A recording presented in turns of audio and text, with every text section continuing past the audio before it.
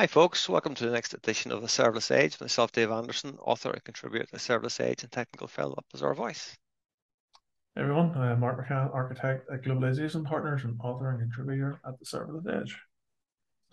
It's a bit I struggle with. What's my name? So I'm Michael O'Reilly. I'm a software architect with Globalization Partners and a contributor with Serverless Edge. Hello, Hello. Your man. your So man. we've been talking a fair bit this week about Wardley mapping, obviously features in the book stuff, but I think the one thing I always hear about mapping is people are like almost freaked out by it. So I thought it might be interesting to just kind of have a chat about mapping and kind of how we started and just some experiences. So put you on the spot. Um, where did you first hear about Wardley mapping It's really and hard. when? It's been almost a big part of our lives for so long now that it's like I don't know when. It's quite a few years ago, like 2020, I don't know, 12, 13, 14, something like that. I think about 12 or 13-ish. Sounds about right. Yeah. 2012, 2013. I remember this first, at that time there was a talk he was doing at some of the cloud conferences. He was a lot of the early cloud stuff. Yeah. And he was doing that, what do you call it, crossing the river by feeling the stones or something. He used to do a talk about how he started mapping and when he was a CEO at a company and and all the art of war stuff. It was a nice talk he did. That was a great talk. That done the rounds. Yeah, learning how to Loads. play chess, wasn't it? Because used to were, yeah, certainly when we were working together at the time, like used to were early pioneers, adopters of sort of mapping within our space. And I'm thinking that was 2018, 2017, maybe at the earliest. But it was that video. I think it was an open source conference where it was like a wee 20-minute video I watched. Simon was really funny in it as well, which actually helped. Yeah. It was just when we, the way he presented it, it just came across as really common sense. Like, why would you do anything else? That Um, was hilarious. But I think Well, the bigger question is around why were we looking for this type of stuff, or why did it resonate with us? I think we were all at a certain point in our careers where we've been engineers for a while, we've been doing stuff for a while, we've been delivering solutions, but never like what's there's a bigger picture here that we're not quite grasping, or yeah, there's more to it, or there's things that we can't. Why is this the way it is? Why are these decisions being made?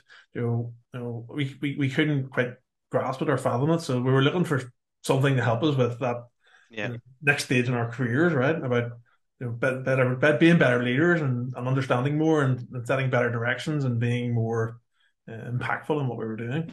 Yeah, and he was calling stuff out that we were I wouldn't say struggling with, but we were saying the same thing.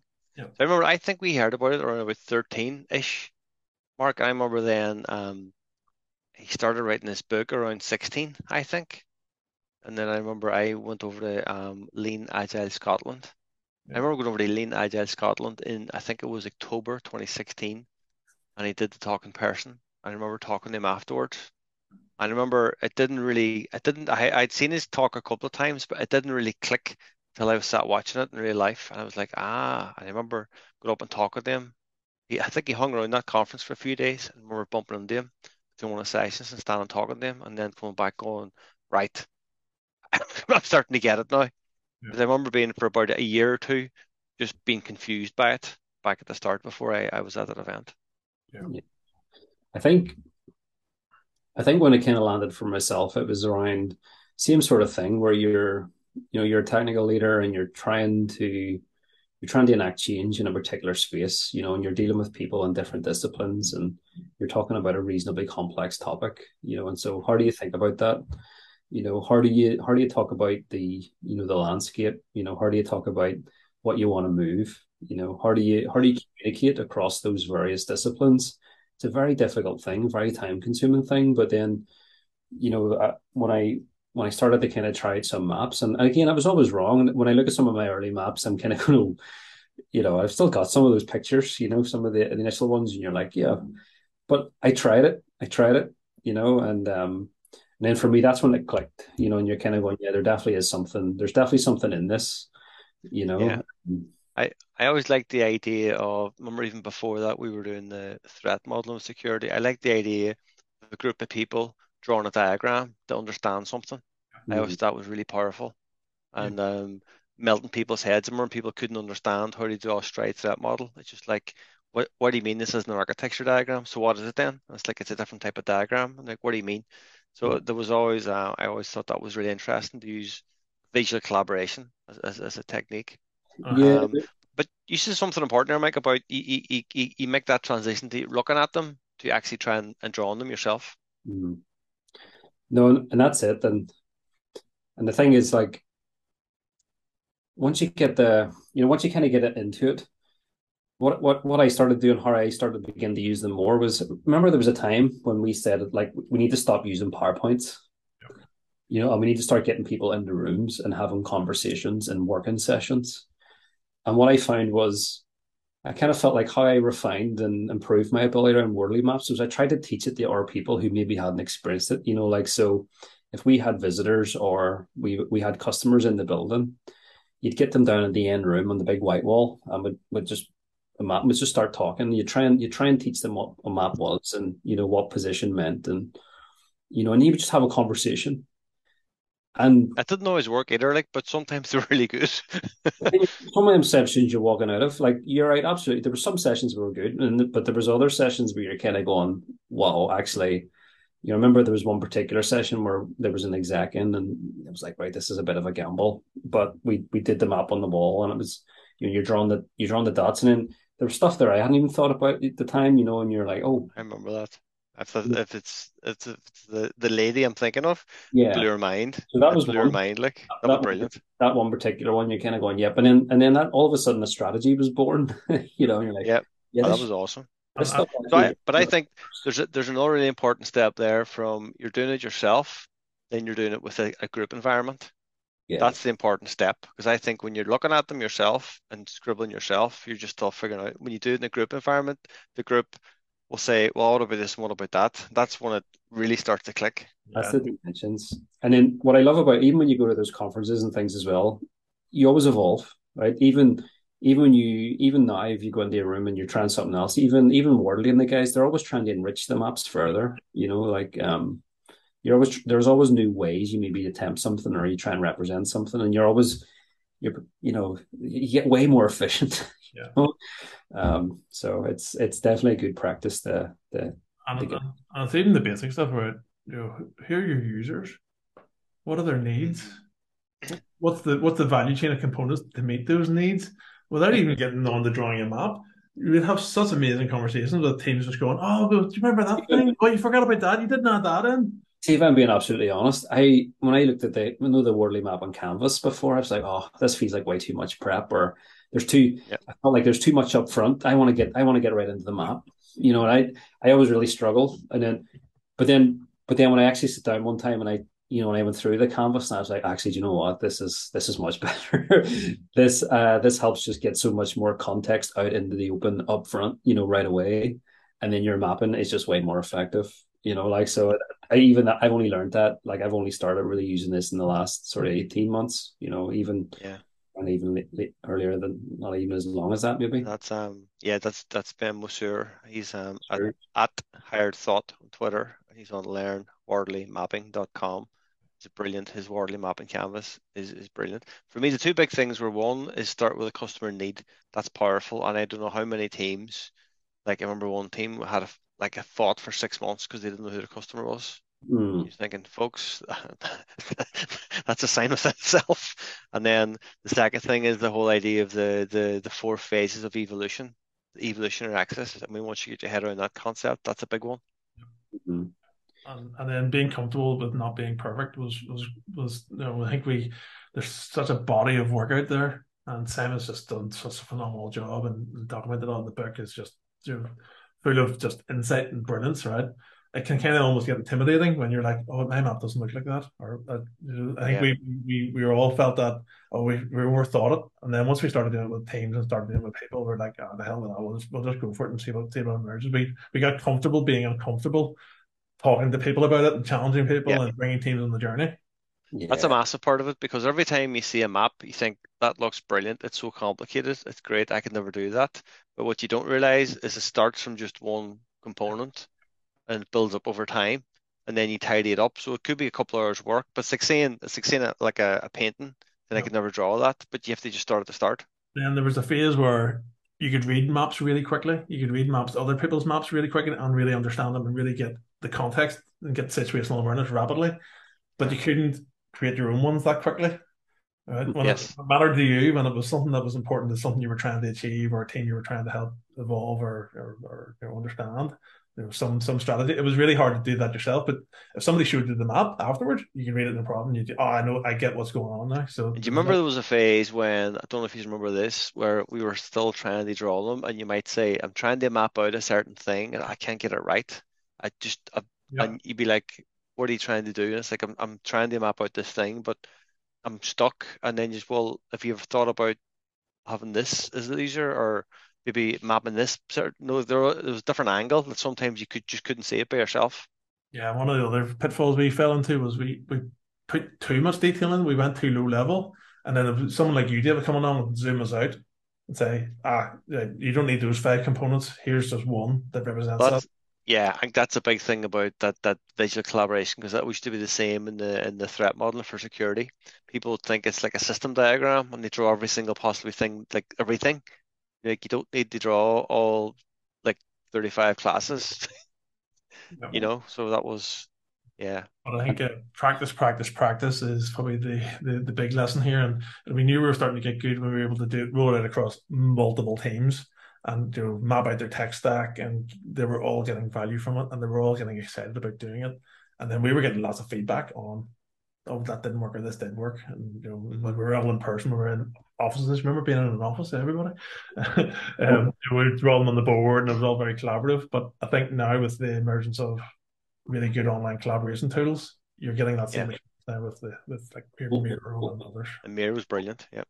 do you two think about like one of the things I always struggle with, because when you first get into mapping and it works, you start to realize these things begin to emerge. You start to, your things fall out of them and you're able to action certain things and you want to show your map to everybody. Yeah, remember that phase? You start putting your map on presentations and stuff Yeah. and and you'll be telling everybody how brilliant mapping is. But then you realize, it's really maybe not the map I need to be communicating in certain circles. It's maybe more the outcomes or Yeah. the actions from. And I think there's a nice intersection between mapping and Gregor Hope's elevator architect. When we started to realize certain floors on the elevator, you can't really show the maps too. There's Oh, that's too the much map. detail, right? You need to summarize it or represent it in some other way. Yeah, I think Well, no, and that. that's a really important lesson, and just in any kind of detail as you go up the elevator, as you go up to more senior in the organization, people just want to hear, what are you going to do and what happens when you do that. They don't want to know how you figure it out. You know what I mean? Now, if they say, okay, well, why are you doing that? And what about this? What about that? At least you can go through the map in your head and say, well, you've thought about it, you know? But just send to somebody, here's what I'm doing, and here's the outcome I think I'm going to hit. You Mm, don't need to show them all you're working out. You need to have it. no, I think that was an important lesson to learn. But with anything, you know what I mean? It's even like you don't always need to show you're working out, but have it. no. And then there's the whole like, and then again, your excitement takes you into the new areas, and you're surfacing all this new information, like the Wardley strategy cycle, which Yep. is the OODA loop. Um, Thematic patterns.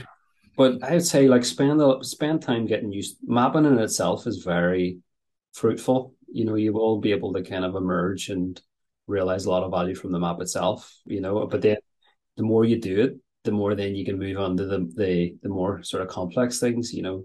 The what do we call them? The patterns, the doctrines, and then the gameplays and stuff. Like take Yeah. time that will emerge. That's the thing I like, is the fact that you start to see, that's the thing I like, you start to see patterns in the map and you go, ooh, Pioneer Settler Town Planner or whatever, or emerging capability. You start to see things appear that you didn't think were going to appear in the map. That's where it gets And I think really interesting. there's always an aha moment when you start putting inertia barriers on stuff. It's like, what's stopping Yep. you from there to there? Or Yes. more importantly, who's stopping you getting from there to there, right? Yeah. And then I always remember there was there was one map we did with one of our other architects. It was very funny.